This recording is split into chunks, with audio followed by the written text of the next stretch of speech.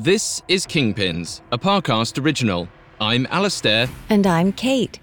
Every day in May, we're featuring a quote by an iconic crime figure, teaching us, in their own words, what it takes to survive in the underworld.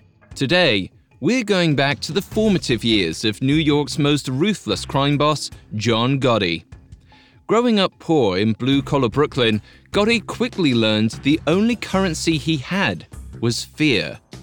Gotti received a crash course in the power of violence as a teenage member of the Fulton Rockaway Boys Gang. His street experience helped him develop a philosophy that led him to greatness. 30 years later, when he was the head of the Gambino crime family, he remarked to an old friend, "I never lie because I don't fear anyone. You only lie when you're afraid."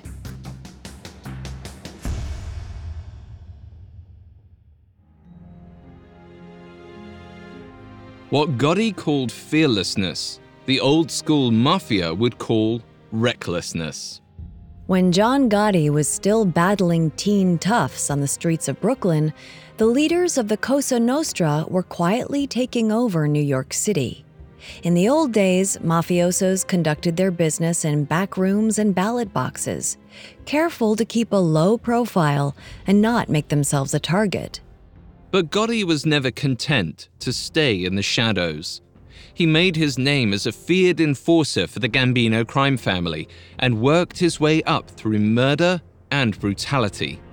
Using these skills he honed on the streets, Gotti soon took control of the entire operation. In 1976, Carlo Gambino died of a heart attack.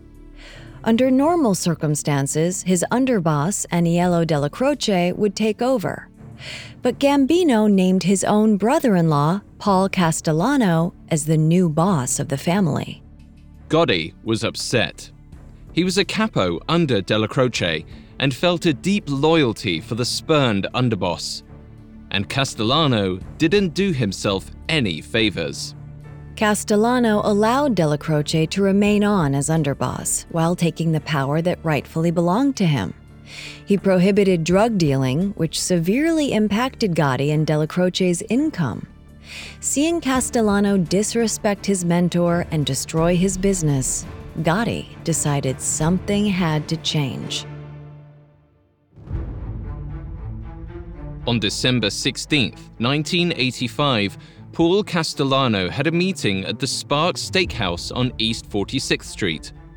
As John Gotti watched from his car, Castellano arrived in a black Lincoln sedan, parked, and stepped out.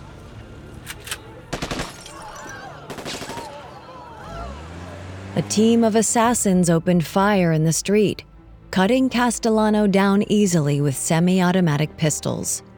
Moments later, Gotti cruised slowly by to confirm Castellano was dead. In one blood-soaked night, Gotti carved out a place for himself at the top. Castellano was gone, and now Gotti was the head of the Gambino crime family.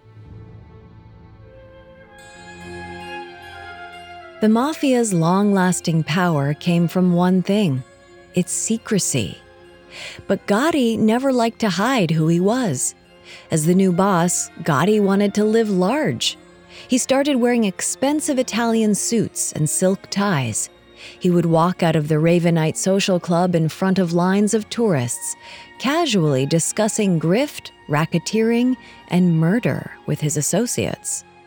Though Gotti was tried 3 times during his first 5 years running the family, the charges never stuck. Tabloids called him the Teflon Don. Gotti made it to the top through intimidation, violence, and murder. He created an empire of fear, and he didn't care who was paying attention. In his own words, he wasn't going to be another backdoor Don. But sooner rather than later, Gotti's out-in-the-open business practices were his undoing. The walls came crashing down when the FBI bugged the Ravenite Social Club.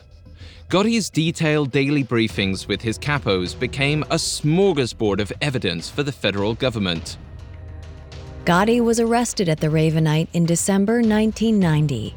After a sensational trial, on April 2, 1992, he was convicted for conspiracy, gambling, tax fraud, obstruction of justice, and 5 counts of murder. From Brooklyn blacktops to Little Italy supper clubs, John Gotti lived by his words. He slashed and burned a route to the top, murdering anyone who stood in his path. He built a kingdom of fear while refusing to compromise who he was. But his actions had consequences, and by the end of the 90s, the mob as Gotti knew it was gone. Hundreds of mafiosos either became informants or were convicted by the federal government. It just goes to show, when you're running a criminal empire, maybe honesty isn't always the best policy.